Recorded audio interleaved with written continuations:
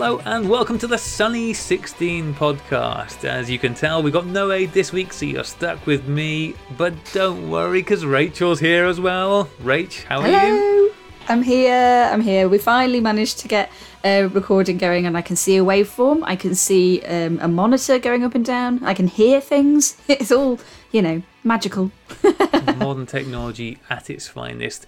And to keep you and I company, as promised on backing paper, we have also got only 50%, but 50% of such a wonderful thing is still a wonderful thing. It is David Allen from the Danger Boys. David, how are you? Hey guys, thanks for having me. Danger Boys. I don't know. We need a theme song, like entrance music. Yeah, I think you do at this point. It's like with the wrestling. Yeah, that's what I'm thinking. Yeah, like wrestling, it's just entrance music. Yeah. You get entrance music when you turn up in lycra tights or whatever it is that wrestlers wear. Spandex. How do you know I'm not wearing lycra tights? Okay. I was about to ask that, actually. Well, there's an upsetting mental image. Aid, unfortunately, has to be up at insane o'clock in the morning to go off to do boring business meetings tomorrow, which is why he couldn't be with us tonight. So we'll just have to do our best to make sure the conversation doesn't wander down too many dark alleyways without him, without his guiding force there. But I'm sure it'll be fine. I think we're slightly safer. Oh, man. Sadly, Simon not with us because his internet is shockingly broken still, isn't it? It's so bad. So, yeah. Never mind. You've got the dream trio here to keep you company, and I thought the first place we'd start off, the most obvious place, is of course a catch up on how Tanky Muck One Shot, or the now what's the more sensible name it's now been given? One shot inching down. Yeah. One shot inching down. I'm not sure that's much better, I'll be honest, but at least no, Tanky Muck One Shot's definitely better. Yeah. Although Tanky Muck One Shot, when you googled it, did take you to an erotica blog, didn't it? Yeah. Took you to an erotica blog, but yeah, that's true. Might have been clicking on my favourites by mistake. yeah. So yeah, we last spoke to you guys just before you went off on this adventure. How did it go, Dave? Oh man, it well, I guess because we did it. We got a print, but I think you know that our camera guy sort of bagged on us in the last minute. It was really late in the day, wasn't it, unfortunately? I remember seeing a message from you come through saying, if anybody's around in that area, we need somebody to come and film it. And I was gutted because I totally would have gone along and done that. Unfortunately, I was booked somewhere else at the time, but it would have been so cool to go and see the magic in action. It'd been amazing. We had 3 air mattresses for the tunnels and everything. We were ready. So it was very much last minute. I mean, I was dealing with those tweets and trying to find someone at the airport to fly out. So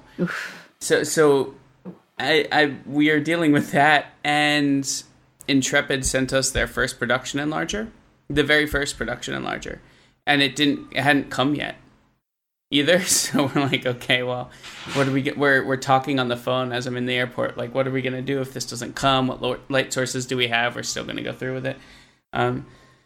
So it was sort of a rocky start, and having no camera guy, it was tiring. Everything took 3 times as long as you'd expect, and you as you watch the footage afterwards, you can see as we got more tired, things are out of focus, and things aren't set up correctly. You can just you can judge how exhausted we are by the quality of video. Yeah. So, actually, what we probably should have done, just in case anybody doesn't remember, can you just very briefly outline what you wanted to achieve with going into these tanks, what these tanks are, what you wanted to achieve, and then we can kind of go through how it actually panned out in the end? Yeah, so I guess we had been in these tanks before, these underground tanks, and some loyal listeners will have heard this 3 million times, but it's just 6 of these underground tanks that were secret in Scotland, in the Highlands, and each one is freaking huge, and they're not open to public generally. So we had been in there a year prior, and Simon had this idea to sort of set up a dark room and take a shot of one of the tanks and try to develop it and print in the access tunnels. And so we just sort of developed this idea of, hey, let's just take the worst situation possible and see if we can get a giant fiber print out of it. and just sort of evolved, because at first he wanted to do it on paper negatives, which was just a dumb idea, of course. So I corrected that, but most of it was his idea, other than the paper negs. And so we went in and we slept over in these underground access tunnels from World War II.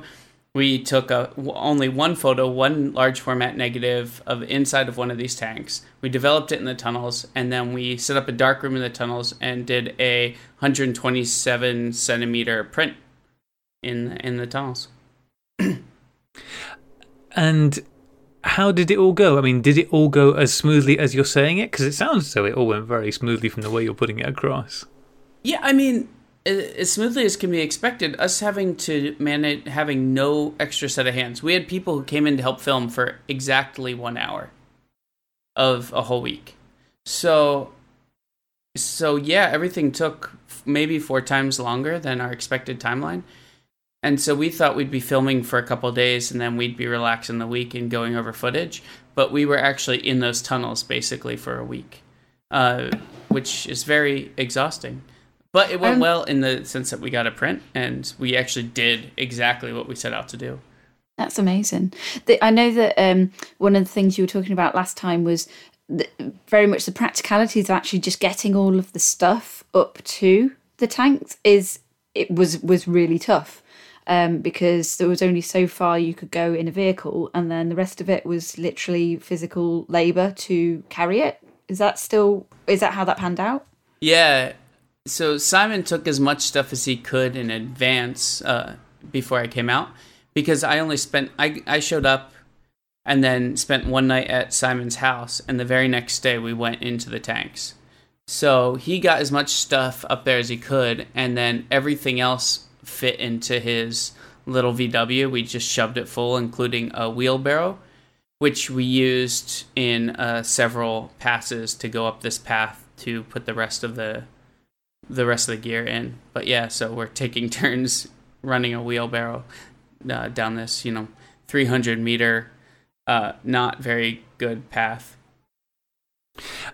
You had already taken one shot up there, so I'm assuming that taking the shot the second time round went fairly smoothly because you had practice with that. And you say you did just take one exposure whilst you were there.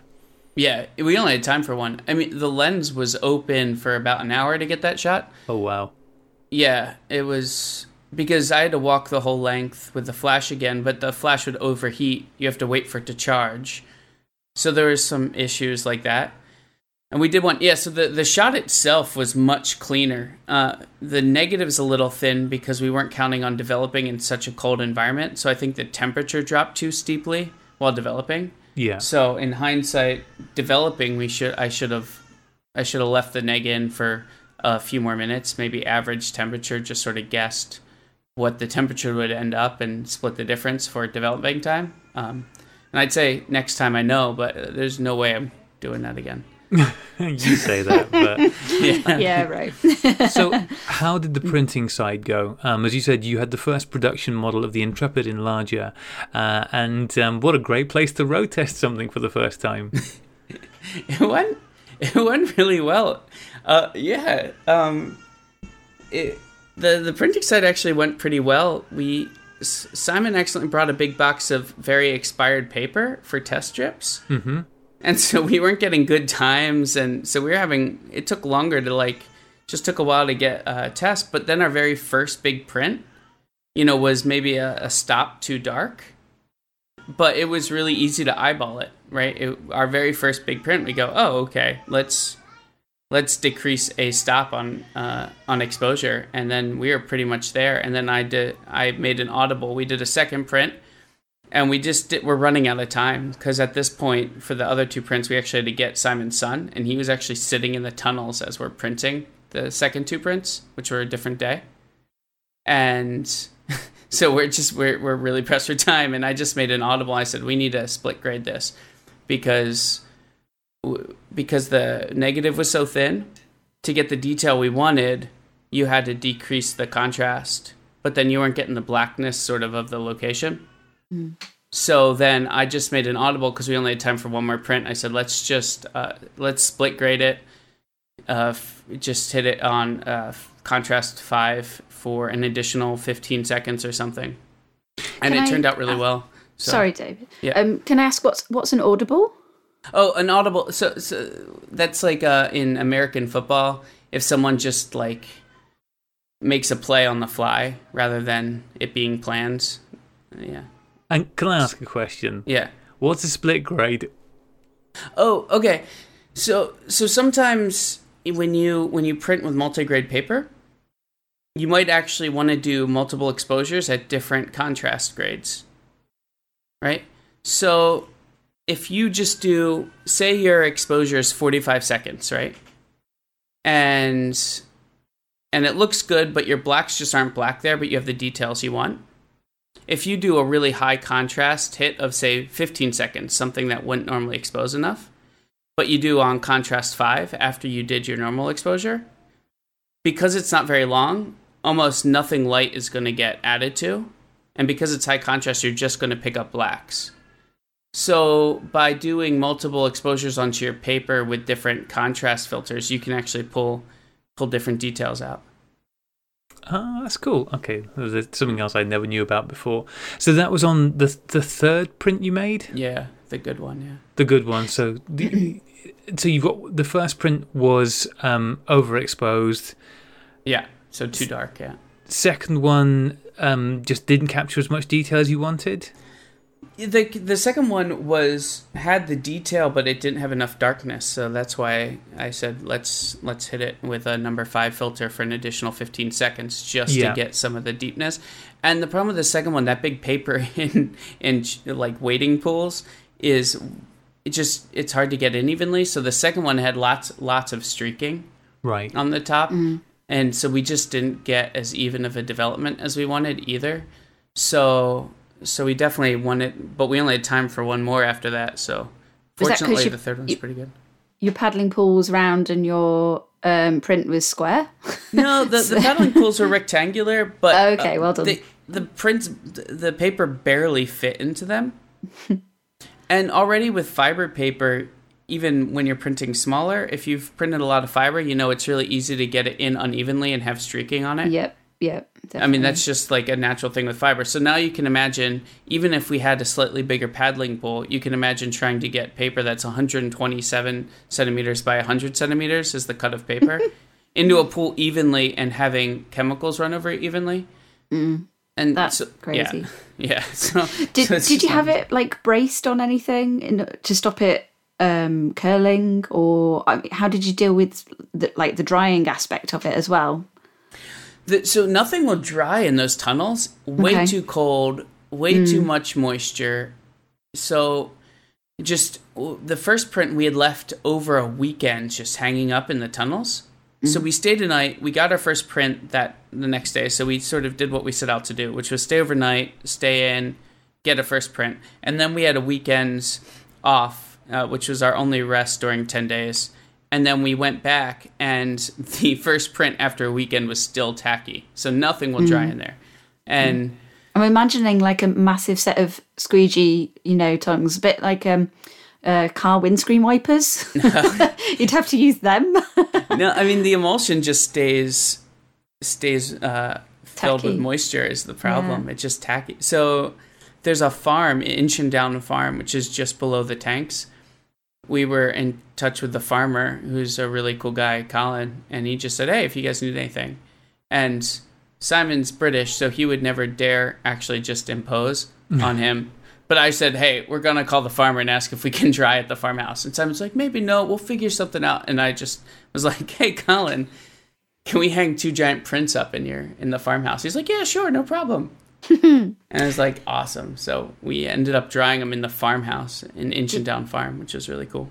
That is very cool. Like by an open fire or something. Did you weight them down? I'm just thinking, about, the 4x5 paper negatives and, or 10x8 prints or what have you, and trying to get them to dry flat and, and everything, Just wondered how you approach that when you've got over a meter, sort of sized piece of paper. It's nice because the weight of the paper, it doesn't dry as curly. Like with fiber, I actually like printing larger because I have less curling issues, because usually the Gotcha. paper's the same thickness. So if you're printing 8x10 fiber, it's just really a pain in the butt because it just like curls all up. And Yeah. so when you go bigger in general, like lately, just in my own darkroom, I've been printing, the smallest I'll print is 30 by 40 centimeters, I think, normally. And so the big paper actually just sort of curls in the corners, and so it wasn't as bad as you'd actually think. It wasn't as bad as smaller fiber prints because the paper weight. Yeah. Weight of the paper. The paper weight. Yeah. So by the time you'd done the first 2 prints and you knew you only had time for 1 print left, were you at this point getting slightly panicked by the fact, because you said, look, we're doing this to promote us, but also promote stuff for Intrepid, and you kind of said this is the thing we're going to set out and do. Was there an element of worry in that last print? We were so tired at that point. I just remember going, we're gonna split grade this. Let's just do it, and it went really smoothly, actually. And I think at that point we were just tired, and we were happy that we got something. And even though it wasn't perfect, we're like, okay, well, we'd still count it as a success, even if the third print came out. So I think at that point we're just sort of tired in the groove, and it just, you can see we edited a rough cut of the documentary already, and I don't have the second print in there at all. We don't, because it's just so redundant showing printing 3 times. But you see the first time we print, and then you see the third time. And it's just so funny watching that footage, because you can even when you watch the rough cut, we look so much more natural. We're quicker. We're putting it in evenly. I'm not like wrestling with paper. And so I think at that point we were just tired. We sort of knew what we were doing. We didn't really think much about it. We just made a print and we were happy with it. So. Logistically, how difficult is it just to move around the print that size? Because I imagine a sort of meter plus sheet of soggy paper, the risk of actually just tearing that is not tiny. Is that a thing you have to be careful of? Or getting bugs stuck to it, I imagine, as well. That kind of thing. Man. Yeah, down there it's just so dirty. There's like a layer of hair on the negative because the negative dried in there. Like, I could say the negative never really dried, and you're just like, there's just film on everything.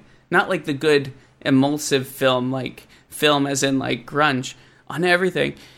But yeah, wrestling the print, so you get creases really easily, and even on the final one there's some creases, just because handling it, especially in a small, in a narrow corridor, it's just really, really hard, because once it's wet it just creases super easily. The first one was creased like crazy, so yeah. Why did you decide to go with fiber-based paper rather than resin-coated paper? Because I would imagine that would be way easier with the drying, in particular, with the resin-coated paper. Yeah, resin-coated would have been way easier, yeah.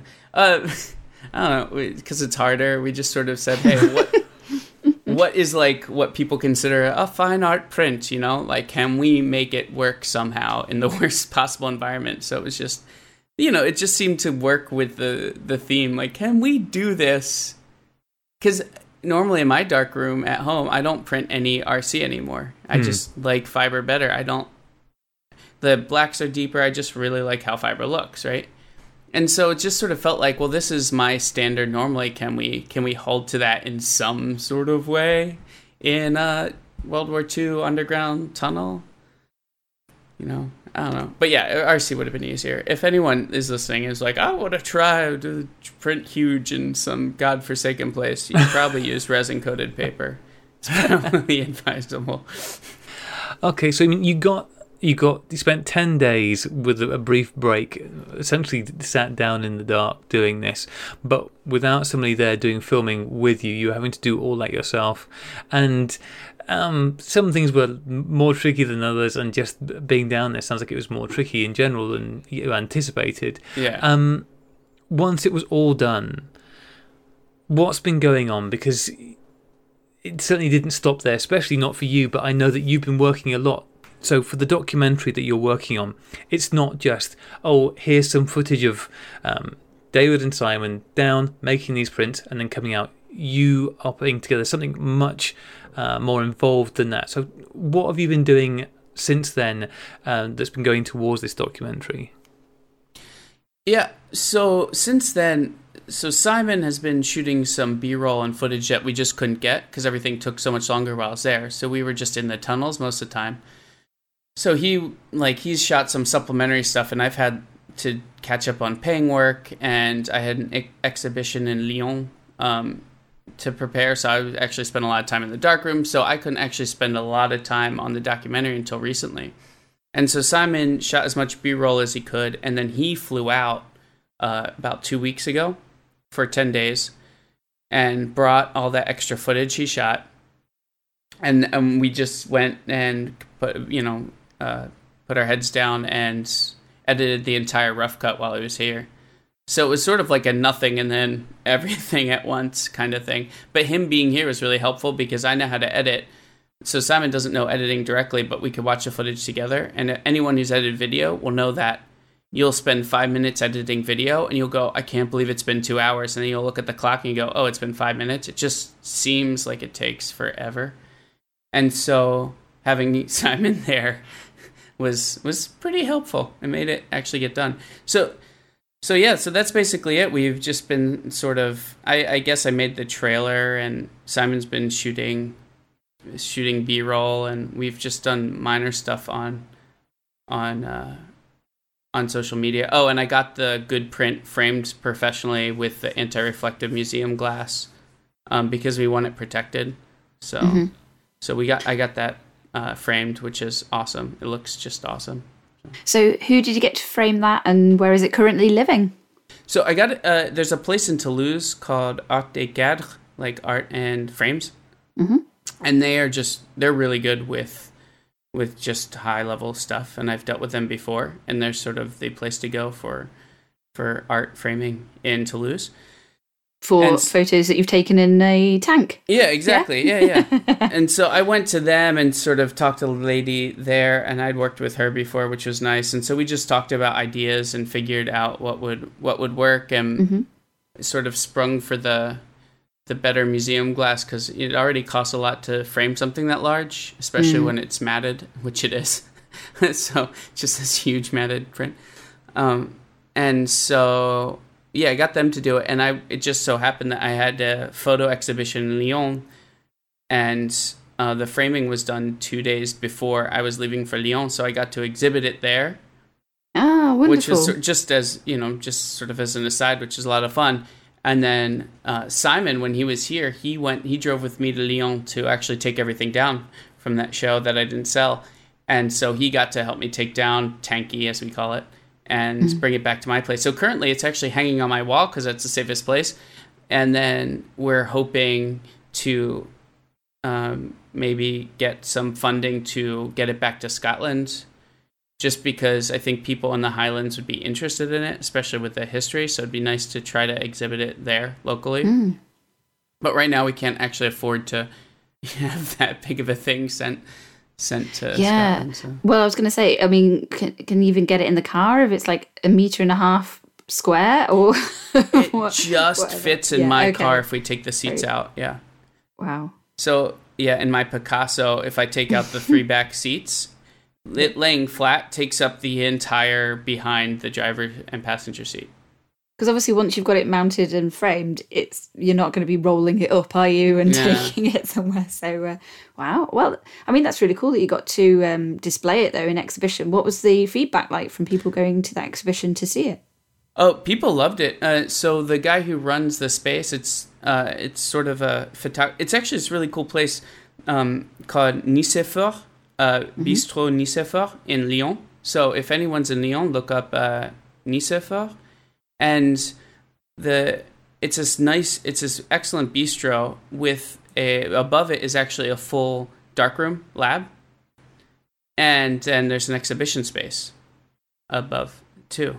So it's sort of like a photo place too, and so you can actually rent half days or days in the darkroom lab there and everything too, which is really cool. So you get a lot of photographers coming. So the feedback from photographers was really good because they were just sort of amazed, like, how'd you do this? And just in general, I guess Tristan, the guy who runs the place, who owns it, who's a friend of mine now, when we went back to get it, he said actually a lot of people asked if it was for sale because they were just like so taken by it, which was really encouraging. That, but we just sort of put a pie in the sky sale price because we don't want to just part with it yet, especially when we're trying to get this documentary out. So it's like if someone wants to, spend a significant amount of money on it, yeah, we'll sell it. Otherwise, we won't. So when he told them, the price we had set, then that scared everyone off. But the fact that a lot hands of people off were tanky. asking, hands off tanky. It's our tanky. But yeah, the fact that a lot of people were just like asking, "Hey, is that for sale?" is pretty cool. Just getting back to the documentary for a minute. I know you said that Simon's been out there shooting some B-roll and stuff like that, but you did also have, I'm determined to make you bloody talk about these things, whether you want to or not. You have also got not just you two in this documentary, haven't you? Do you want to talk about who else is going to feature in this documentary? Wait, who else is featuring in the... Oh my good God. Sunny 16? You mean Sunny 16 made it in? No, all right. Who's the chap who is talking at great length in this documentary about the tanks? Have you seen your documentary? I've watched some of it. Yeah, Preston. What do you mean? Preston's the man. Who's Preston? Preston is the key holder for the tanks.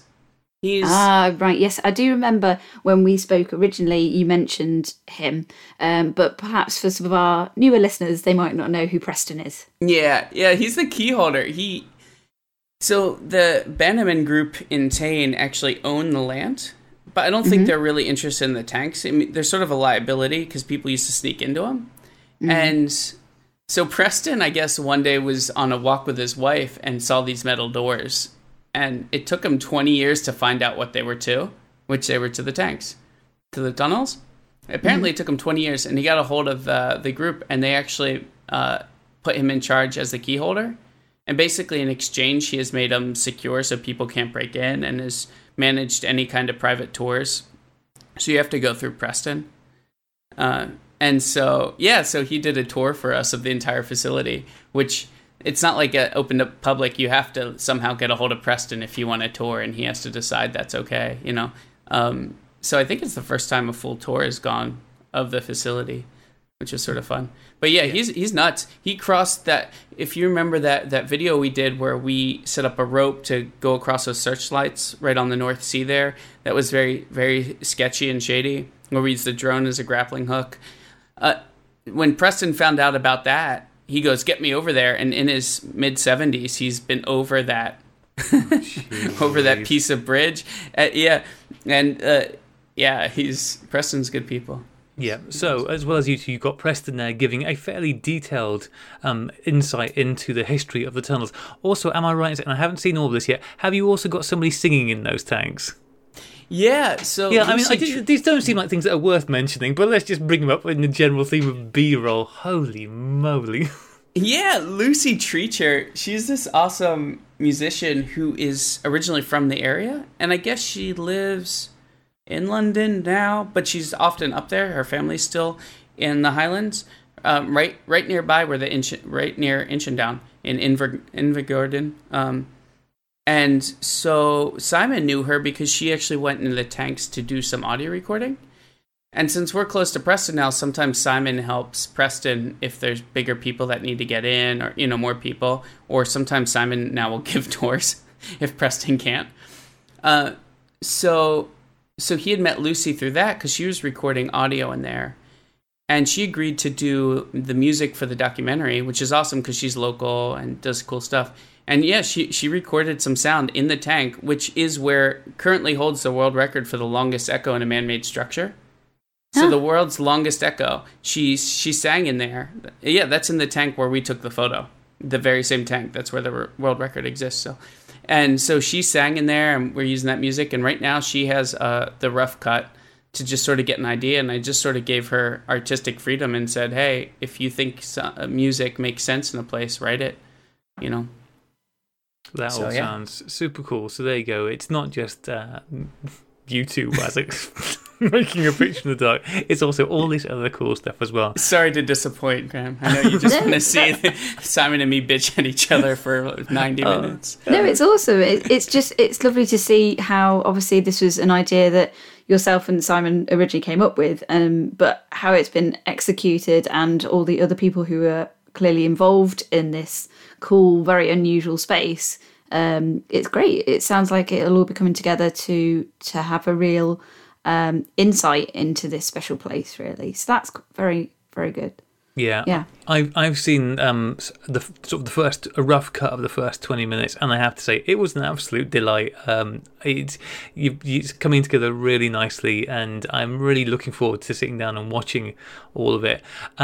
You're still running the funding drive to help pay for all of this nonsense going on. Kickstarter, isn't it? No, it's a GoFundMe, isn't it? I think. GoFundMe. Yeah, Okay. GoFundMe. Yeah. So where do people need to go if they want to get involved with this? And like I said, having already seen some of the output from this, it really is well worth it. It's going to be great. So if you just search GoFundMe Tanky McOneShot, it'll show up. Because that was the working title before we decided on One Shot Inch and Down. So if you just search GoFundMe Tanky McOneShot, it should come up as the first hit. Or if you have Graham's browsing history, Google might suggest something else. But Can I ask a quick question about the crowdfunding side of things and using that? How have you found that experience? Because obviously you're not creating a product as such, you're creating obviously a documentary. And I was wondering, I mean, we've spoken to like Tristan, a couple of other people in the past who have made documentaries. I was just wondering what yours and Simon's experience of doing that has been. Yeah, I've actually been pleasantly surprised by it's very much a niche sort of audience at first. I think it'll appeal to everyone. We didn't get too technical with photography. So I think people who don't know photography are just going to be like, okay. People who know it really well are going to be able to fill in the dots. And then there's going to be a bunch of people in the middle are going to have some questions. But, we try to make it open to everyone. But as far as just sort of proposing a project to support, obviously it seems to have like a niche crowd. And I've actually been surprised because we're not doing any kind of perks or anything. It's just straight GoFundMe. And so that considered, we had one, the Film Community Fund, which Dan K, Camera Film Photo, if you know them, and Emulsive are sort of, and some people are behind that. They helped raise a good amount of money and help support it, which was awesome. And but other than that, we still got we've gotten 1,600 euros about. Fantastic. Yeah, which has been great. And actually GoFundMe chose us for their GoFundMe Gives Back program. So they gave us 250 euros, the GoFundMe team. Yeah, we were nominated by someone who works for GoFundMe, right? Because I guess it's nominated internally. Someone who works for GoFundMe nominated us because he heard about the project on Sunny 16. Woo! Look at that. Did you know that, Graham? I did. I had heard that, and that was great news. And That's awesome. It just reaffirms what I've always known, which is our listeners are the best people. The best listeners. Oh, that's so cool. I'm really pleased to hear that. So yeah, I don't know. I just didn't expect anyone to want to give money to something before there was sort of proof of concept. Or, why should anyone give 10 euros to a couple guys saying we want to do something that's crazy, that's extraordinarily niche. And so I'm extremely just, pleased and grateful that so many people have given. Well, it gives you the opportunity to actually use the time, really, doesn't it? I guess that's the main thing, is that it gives you some time to be able to go and do the project itself, and then do the post-production side of things as well.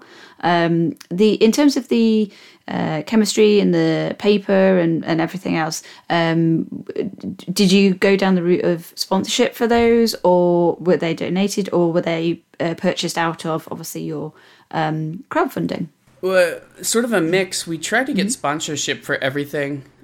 So actually Intrepid, along with sending us an enlarger, sent us a box of 4x5 film of HP5 that we used. And we tried originally to get sponsorship for all the paper and chems, and just sort of were turned down by the people we sought out. And so AG Photographic gave us a discount on a large amount of it, which was really nice. And so that was helpful. So the GoFundMe funds covered the paper and all the chems.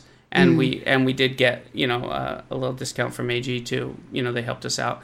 So we weren't, even having to worry about paying full price, because a 10-meter roll of fiber paper is, it's expensive. And it's a lot of chemicals to fill up those pools. To fill up the paddling pools, yeah, exactly. It's more than you think, isn't it? To actually get something that's workable volume.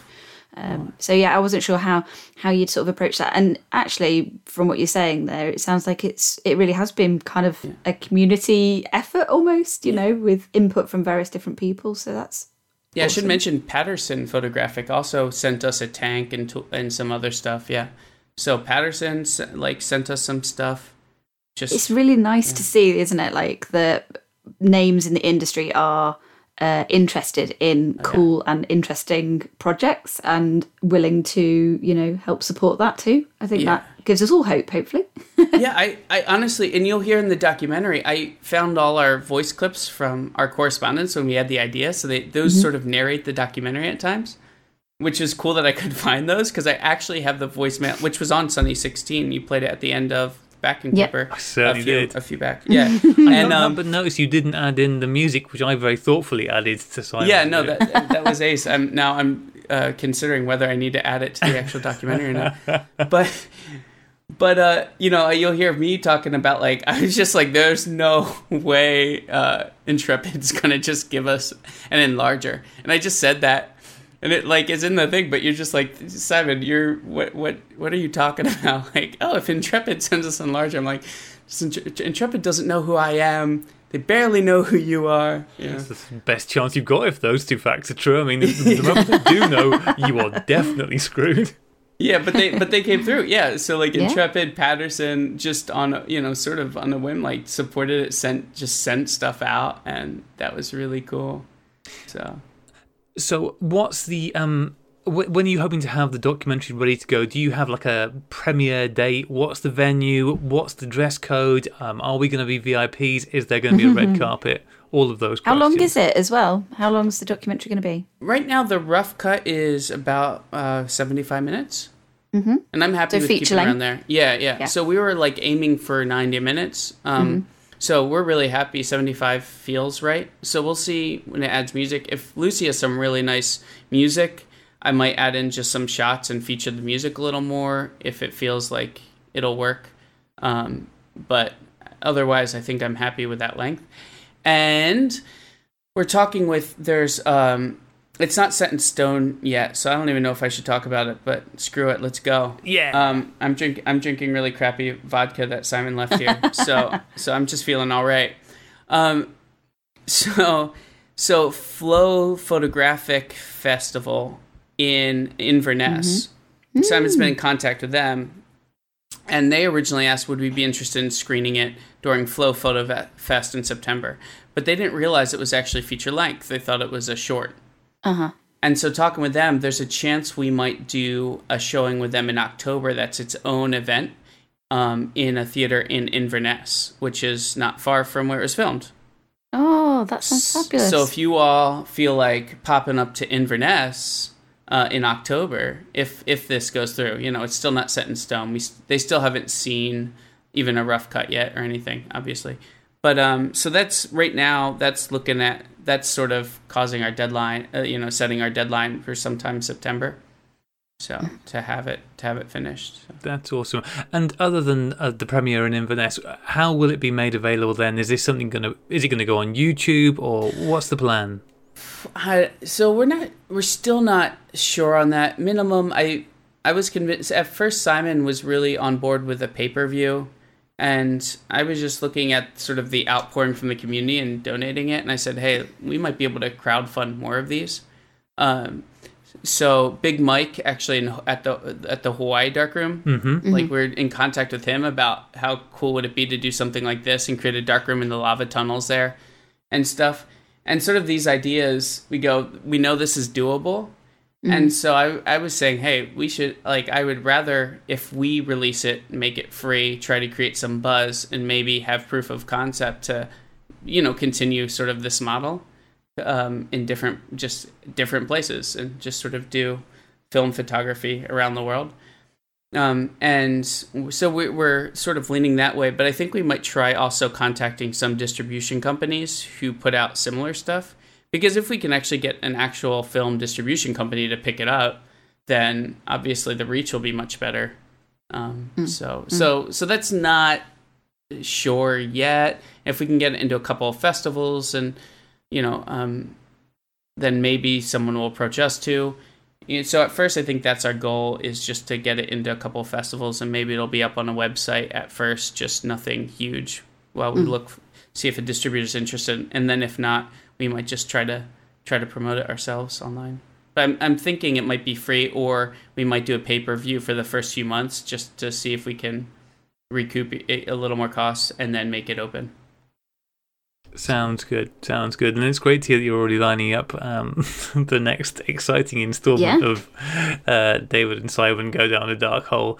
And at least in Hawaii, you won't have the problem with it being too cold. Lava tunnel, that's definitely not going to be a problem.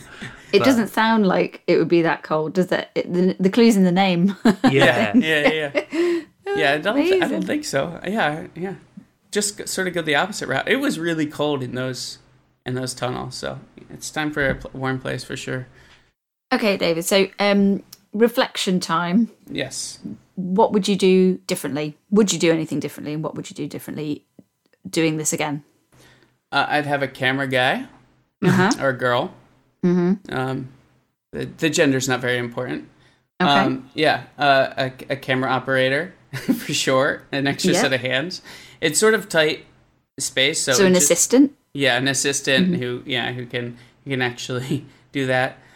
With the developing, like I said, we were so tired at that point. It was about midnight, I guess, by the time we developed, because like I said, everything took super long. So starting to hallucinate. Yeah, exactly. Yeah. So I guess normally if I was at home, I'd think more about, what's the temperature? This temperature's going to dive. I should, compensate, because I've done that before, and, So in hindsight, it's easy to say, I should have left it in for a few more minutes than egg. But, there's little things like that. But as far as the project, what I do differently, I think it worked out pretty well as we expected. It was sort of a good start. I don't know. So that's awesome. Yeah, Simon and I work really well together, actually. Like, we bicker, like, jokingly. But we both like problem solving. So we actually sort of get these things done really well. So, yeah. That's fantastic. Well, if anybody out there listening has or knows of a dark, dangerous hole that you would like to see these two gentlemen thrown into, exploring with a lot of chemicals and a sheet of paper, tons of chemicals. Get in touch. You mentioned earlier about the work you were sharing up in Lyon. What was that you were showing up there? So I sort of did pieces from a few different series, because I'm not, just to, give some people in Lyon an idea of what I do. So, but the main crux was I actually did these 3 darkroom composite pieces, which I actually made for the Lyon exhibition. And since they're darkroom composites, they are, sort of single edition photos. Which I was interested in doing too, because in photography the print's almost disposable, right? A photographer arbitrarily decides an edition, if anything, and especially with digital printing, that it's completely arbitrary. Darkroom, you can argue, even if it's edition of 5, everyone's a little different, and it takes more time. But even still, I was sort of interested in this idea of working in composites and playing with, what is photography? What is darkroom photography? So can you talk us through the process of what is a composite darkroom print? How do you make one? So there's a bunch of different ways you can sort of make them. So you can do multiple exposures onto paper, sort of like in a camera, except since it's the reverse process, light areas will let will let other things show through rather than dark. So, so it's the opposite. You can also cut masks, like physical masks that you lay over the paper. So a simple thing is, say you wanted to use a different sky. Say you wanted to do like you do in Photoshop, where this sky is nicer than the sky I had, but I like the base, right? You would just maybe do a print the neg where, the sky is crap. And then you just sort of could cut that print, where the sky is, cut the skyline. Mm-hmm. And then you have the two halves, and you lay one down when you project the sky, and you lay the other one down when you project the base. And you could, do two different negatives on one piece of paper, and it looks like one. I mean, there's just all kinds of different things you can do like that. So the ones I was doing in Lyon were mostly this kind of thing where I'd make a reference print and I'd cut it out to make to make masks, and use those masks to do multiple exposures, but where everything doesn't turn black. So I don't know if that makes sense. So what kind of images are you putting together then, David? What kind of stuff are people seeing? The first ones, I started sort of with space-themed things, because I have a lot of double exposures of buildings that sort of look like ships suspended in air to begin with. Yeah. So the ones that are sort of disappearing into the sea and that kind of thing. Is that right? Well, so using the same methods, I have also photos of buildings where I sort of reflect them on themselves. Yeah. Okay. So just like the ones in the sea, except now imagine the same top and bottom of a building. But since it's not an actual reflection because you're rotating the camera 180 degrees, it doesn't look like you just sort of reflected the image. So they sort of look like ships to begin with in the sky. And if you do space, then having a black background is really easy to work with when you're learning darkroom composites. Because you go, okay, well, cool, that gets hit with light. And then Richard Davies from Twitter, if you know him, he does some astrophotography and some analog astrophotography. And he very generously sent me a roll of negatives of the moon to work with. So I was able to actually put sort of ships in front of the moon in different phases, which just sort of, I don't know, it's just sort of cool because you just go, wait, what is this? Like, just sort of this weird building ship suspended in front of the moon, and then use some burning techniques and everything to try to create shadows. Like, so one of the shots, there's actually, the ship has a shadow on the moon, and that's just burning, and yeah. And I guess also to sort of join these two halves together, you're using those dodging and burning techniques in order that there isn't a real crisp line, when you were talking about masks and things. No, there is a crisp line. Is there? Okay. So I'll figure out the size I want the ship. We'll say the ship, right? And so I have this negative where it's sort of this double building, and just behind it is sky and clouds or whatever. And so I figure out the size I want that. So I print just that first. Okay, and develop it. And so then I have that negative just sort of as it is. And then I actually cut that print to make the mask. And then, so you're doing it like your dragon in the teacup idea, yes? That's done in similar? camera. No, the dragon in the teacup okay. is done completely in camera with masks in front of the lens. So this is just like a mask, just a paper mask that I lay on top of the darkroom paper when I'm exposing the other part, just so that part doesn't get exposed. And so it's a very crisp line because it's touching the actual paper. It's contact print. Yeah. It's like a contact mask. And so you can do that, and it works really well. You just need to make sure it's lined up right. So on your enlarger, you have your safe filter that you can put on to reference everything when your paper's already down.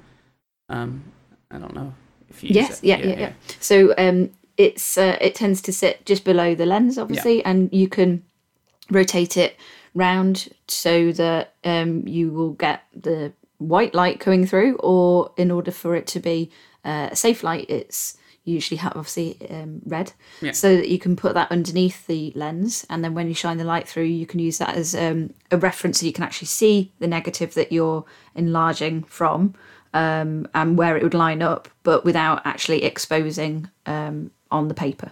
Yeah. And so you do that, and then you can use that to actually put your cutout mask, which is just a cut up print, exactly where it needs to be, and then weigh it down so make sure it's flat. I usually just use other enlarger lenses I have laying around, so I'll just have a thing with like enlarger lenses on. Yeah, and so you can do this stuff, and it's just, you start to learn that basically anything possible in Photoshop is possible in the darkroom. which is because there's this idea of purity of, oh, well, I only do, I've had photographers, even digital ones, say, well, I only do in Photoshop what you could do in the darkroom, which is sort of a funny notion to me, because I'm like, well, you can do anything in the darkroom. Yeah. like literally, like anything, you can draw with light, you can paint like you do in Photoshop, you can burn. Yeah. It's funny, isn't it, how there does seem to be, not everyone, obviously, but I guess probably the majority of people, and we've talked about this in the past, there is a kind of idea of this sanctity of the negative and of preserving the image that you present as close to exactly as you took it as possible.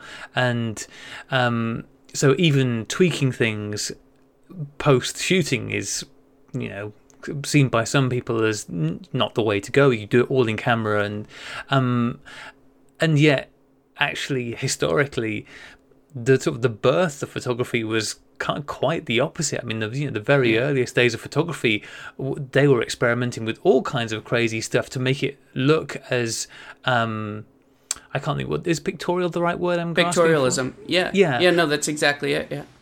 Doing all sorts of stuff to experiment and make it look unreal and fantastic and do all these things. And it's certainly not just a modern thing that's come with the digital age.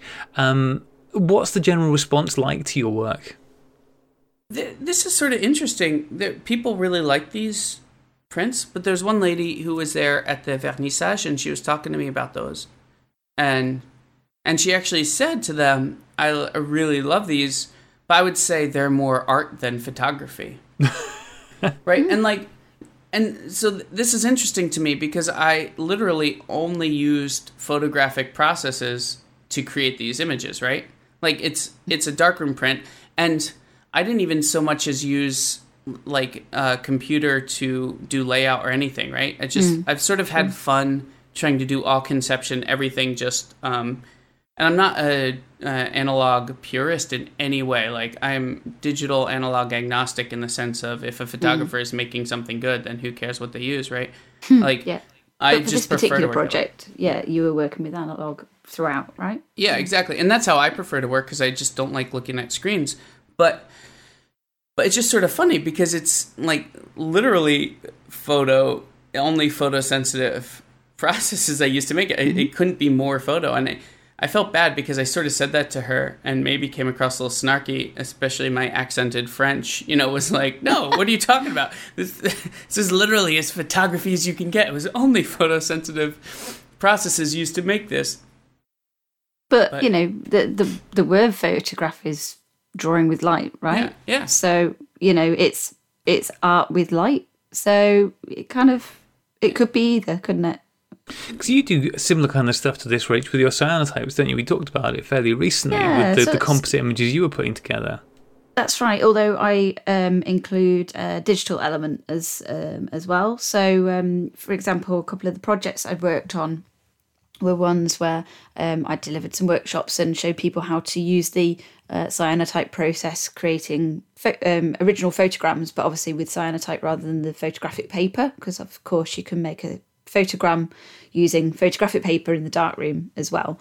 Yeah. But this particular one project, I was using that particular chemical, and so asked people to create these, showed them how to make them. We ended up with obviously a set of these photograms, which were lovely sort of found objects from the site, if you like.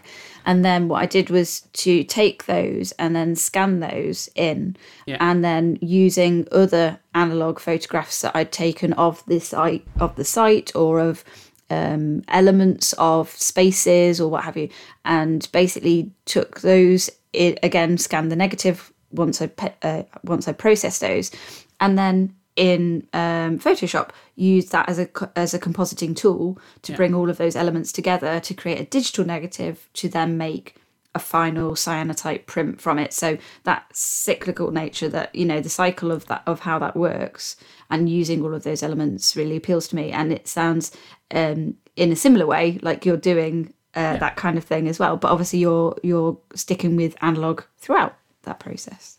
No, exactly. But like, like I was saying, who cares? You know, it's sort of the Yeah, it image doesn't that matter. matters. Yeah. Yeah. It just, and so people get weird about that, and like, in cropping, and there's, you know, which if you choose not to crop, that's fine. If you suddenly act like someone else who chooses to crop is less pure of a photographer, though, then you can go, you know, push sand. But like, yeah, it's sort of interesting. I got caught up on this idea because someone had said on Twitter that a lot of digital photography shouldn't even be considered photography. So ironically, he was criticizing digital. But he goes, a lot of digital photography shouldn't even be considered photography, even if it's art, because photos have been manipulated to change their, you know, nature and purpose, I think is what it said, you know, to where that's not even like photography anymore. Okay. And I was like, well, what does that have to do with digital? You can, you know, like, it got me thinking, like, you can do all of this with only photographic processes. Like, what, you know, like, who's to say, you know, it's the artist who gets to decide, like, what they want to do with their, you know, with their negative, with their digital file, with their both, you know, like. Yeah. If you slap a label on it that says this is art or this is a photograph, then I guess that's what it is, right? If that's what you've chosen it to be. Yeah. Do you think that people, and obviously some people do just love the pure aspect of it, and that's what they want to do, and focusing on that side of the art and the precision and working that and is all they want, and that's fantastic. But we know that there are a lot of people who are coming to this new or coming back to this, and, you know, are trying different things out and finding their feet. Do you think that more people should be perhaps be prepared to kind of jump in and actually have a play around with manipulating their images, whether it's in the darkroom or in Photoshop or wherever it is, just to experience and experiment with what they've got there? Do you think people are missing a trick on this stuff? Absolutely. I think so. That was one of the things with sort of Ansel Adams' school in photography. They were very much anti-pictorialism, even though originally Ansel Adams actually did experiment with it. But they became very anti, and then there became this sort of notion that pure photography is, you know, not that, which helped kill off pictorialism. And so I think there's a hesitation to really try that kind of stuff and experiment. And I think it makes you... I'm a better straight photographer, you know, because obviously I'm not anti-straight photography. I shoot straight photos as well, right? I experience more people who are sort of snobbish against composite stuff, but like I actually am. I'll also shoot flowers occasionally. You know, like I'm not against that, right? I'm against the notion that that is photography, but I'm not. But I'm a better straight photographer because of these kinds of things. Like I understand exposure way better, and everything. You know, it both help each other, right? And me working on straight photos makes me much better and more precise with my composite work, right? So even if you decide it's not for you in the end, I think you can have a ton of benefit to just becoming a better photographer, if that's what you want to do. If you just go, I like just shooting macros of flowers, and cool, just shoot macros of flowers. Like, there's no one telling, you know, like, I'm not here to tell you what you should or shouldn't. You're not going to regulate flower shooting. Yeah, no, I'm not gonna. Sweet picture of a flower with a bee on it today. You should see it. It was on my phone because I could get a real close. There's a sweet picture of a bee.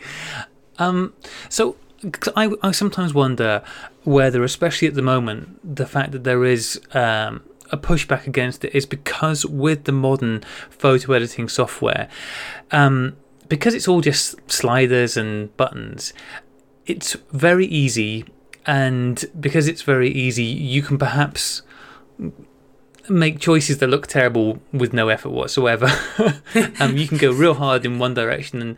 And what would you suggest, and this is very much for both of you, for people who perhaps want to try experimenting with the images they've got, or you know, just taking things out of the box? Like, what's a good way to start that will expand their horizons in what they're doing and perhaps open up new possibilities without heading straight down the garden path? What, Rach? Sorry, I was just thinking. Sorry, I interrupted before you finished your question. Okay. Anyway, but without sort of running the risk of, okay, well, try just inverting all the colors and pushing the clarity slider to 1000%, which is going to be ghastly. What advice have you got? For people who might be composite interested or whatever, really. I was going to say a really fun one to try in the darkroom is solarizing. Yeah. It's a great, good choice. Super easy, simple one to start with, and it really gives you like a very specific look as well. So can you explain solarizing? Because I know nothing. Do you tend to use it, David? Yeah, I do. I also solarize negatives too, which is nice. Oh, go on. Tell us how you do that with the negative. So it's the same. It's the same principle. Same process. Oh, right, yeah. so let me. I guess we should explain solarizing, which is in the middle of the developing process. A flash of light can actually change the ionization of the silver halide particles. I think. Someone does it come to a different place on the paper? Yeah, well, it changes. I think it changes the ionization, so it changes the direction of developing. Okay. Yeah. But this was explained to me years ago before I ever even did a double exposure, briefly by a guy when we were drinking, and then I just, in my arrogant, overeducated way, just assumed I understood everything without ever having taken a chemistry class. And so I might be completely wrong. So feel free to fix that on backing paper, any listener. But yeah, so by exposing to light in the middle of the developing process, it'll actually start inverting, but where places that haven't already been developed, right? So your highlights come out first, right? When you develop, and so you can flash, and those highlights are already developed, but everything else might become inverted in the image. Is a simple way. Yeah. So if you're using a negative and you would create it as a normal print, basically, and then whilst it's in the development process, you flash it with just white light. Yeah. Then that will create a slightly different chemical reaction. Yeah. That's the bit that I don't know the ins and outs of the chemistry side of that, but effectively a chemical reaction that then, as you say, Dave, changes the direction of it. So you've got something that ends up, it looks quite 70s-esque, I think. And you can create some beautiful kind of like halos almost around the edge of the shapes and things, which is really quite cool.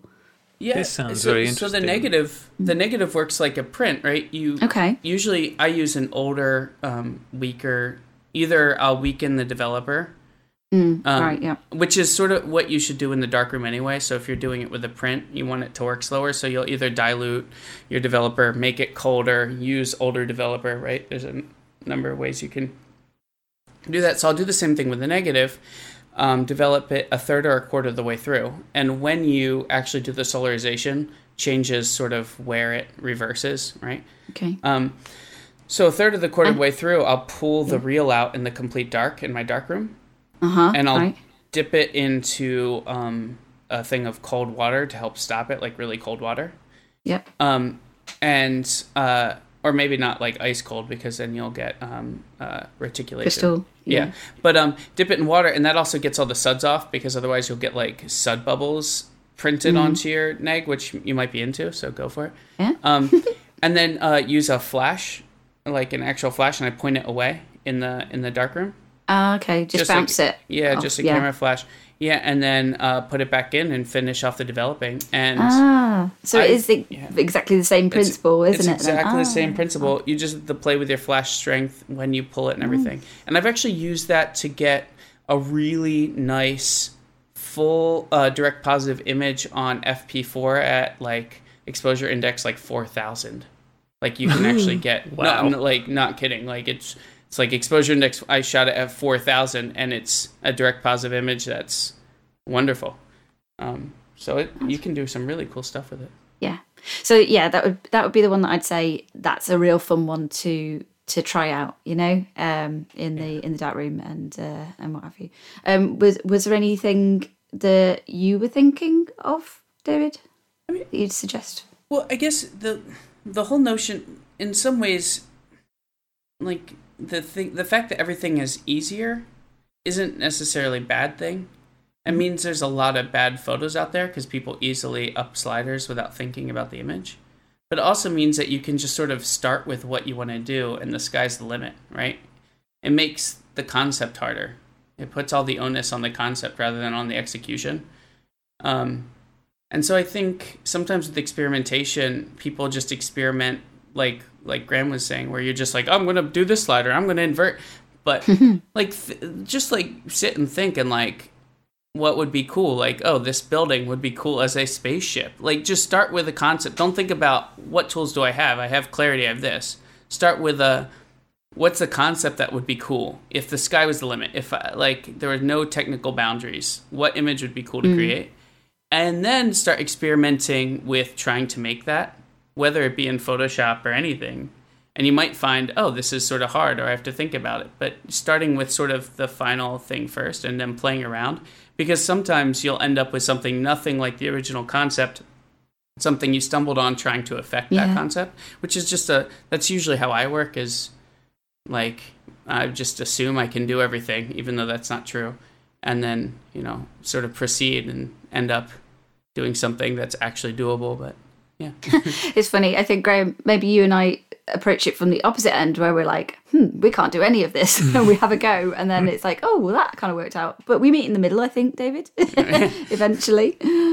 Whether you approach it thinking, I've got this, I know exactly what I'm doing, or I have no bloody clue what I'm doing, but you end up kind of getting there anyway. Yeah, exactly. I mean, I don't end up doing it right. No matter how much I think I can do it. Yeah. I think the point you're making, David, of as with all photography, the best way to get a good result is with intentionality. Is going, this is an idea that I have now. How can I achieve it? I had a message today from Sam from SolarCan, who got in touch out of the blue, say, have you seen Anil Mistry's new book, which I haven't seen? It's really good. And he sort of showed me a few pages from it.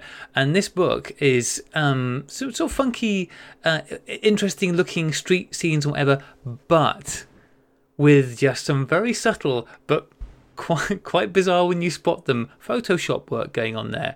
Just little bits and pieces that just make these pictures surreal little delights to look at. Awesome. I am definitely we need to speak to Anil about this, and I'm definitely going to be seeking out this book. But that's a great example of where Anil clearly had this idea of, well, I mean, I'm sure he will put into words far better than I will, but it looks like sort of taking mundane scenes and just slightly making them into surreal pictures. It just in some of them, you kind of have to look twice to see what's amiss. You know that something's not quite right, but I'll have to get a copy then, because it sounds like something I'd enjoy. Yeah, yeah, definitely. I really like the point that you were making, David, as well, which was about the idea that the concept's the kind of where the value is. It's like pretty much anybody can make a relatively good technical image. Yeah. Now, with all the fantastic technology that we have and the opportunities that we have, but not everybody can come up with an interesting concept or an interesting idea. So I think that's kind of cool. To avoid semantic, because we get into this whole photography, art, what's art, capital A, capital P photography. And so I've just come to make the distinction personally. I mean, whether or not, when you get to semantics, it's just how I define it. But I like to separate between artistic media, like photography is an artistic medium, and then what art is. And I think the intentionality is what it makes different, right? Like, photography is an artistic medium. That doesn't mean every photo is art, capital A, art, in my view. Sure. And that's sort of how I personally, my personal sort of kitschy definition is art is philosophy by other means, right? So I like to just say art is philosophy by other means. Like, if you have an idea but you're not putting it into traditional words, that's sort of art. You're starting with an idea, and so that's I do photography that I don't consider art. But it's photography, and I do photography I also think is art. So, and then I think some people do art that incorporates photography, but isn't, just photography. And so I just like to sort of think about things in those terms, like, oh, what's an artistic medium? What is capital A art? And that intentionality, that sort of philosophy behind it is sort of how I've defined the difference, Yeah, that's very cool. It'd be interesting to see what our readers, because we publish lots of text. This does go out as a weekly print paper. I don't know. People God, can you imagine this, translating? don't they? They go to the local WH Smiths and pick up their copy of the Sunny 16 newspaper. Dear me, it's got late. Okay, I'm sorry. I was genuinely thinking it would be interesting to know what our listeners think about that as well, and to see what they would define as art or photography or both, or and where their lines on that lie, or whether they see it as a complete merging of merit, a medium. Yeah, draw your Venn diagram and at me on Twitter. D Yeah. Bloomsday. Yeah, exactly. At D Bloomsday. At all your hate mail to at D Bloomsday. Yeah.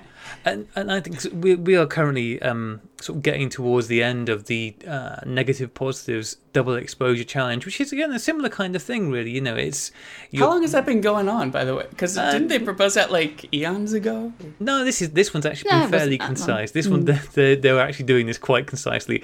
Okay. There's had to be a brief extension because some people were running a little bit late. I don't know which people that would be, but some people were running a bit late. But that's going to be wrapping up in the next couple of weeks. But that's a case of just two separate people jamming two pictures together to see what comes out, and I like that what you started off with, talking about the fact that you were working with Richard Davis, who I think is at Paleo Boy on Twitter. Is that right? Yeah, or Paleo Boy. I think you think it's Paleo Boy, but I think it's not actually Paleo Boy. Okay. Wait. Yeah. Anyway, you'll find him, Richard Davis, but he does interesting stuff. Yeah. Yeah, but I really like that idea of this as an opportunity to work produce a collaborative work with somebody as well. I think it's a fun thing to do, and I think the fun thing about this kind of work is that it's something that you can do or you can think about when you can't get out and shoot sometimes as well.